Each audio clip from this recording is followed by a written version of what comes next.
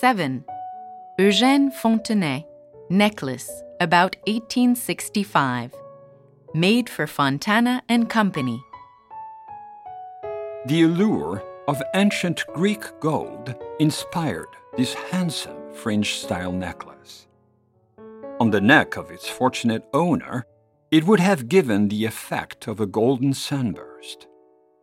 In this century of important archeological discoveries, the creator of the necklace, Eugène Fontenay, studied antique jewelry in great detail.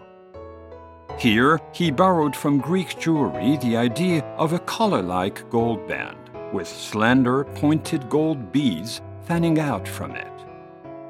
A virtuoso goldsmith, Fontenay could stamp, hammer, hand-emboss, and pierce gold, and could render matte surfaces, create filigree work, and apply complex ornaments too.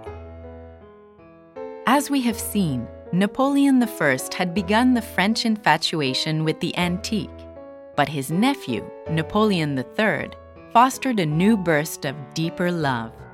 In 1861, he acquired the famous Campana collection of Greek and Roman art, including 1,200 pieces of ancient jewelry, and put it on view in Paris the next year.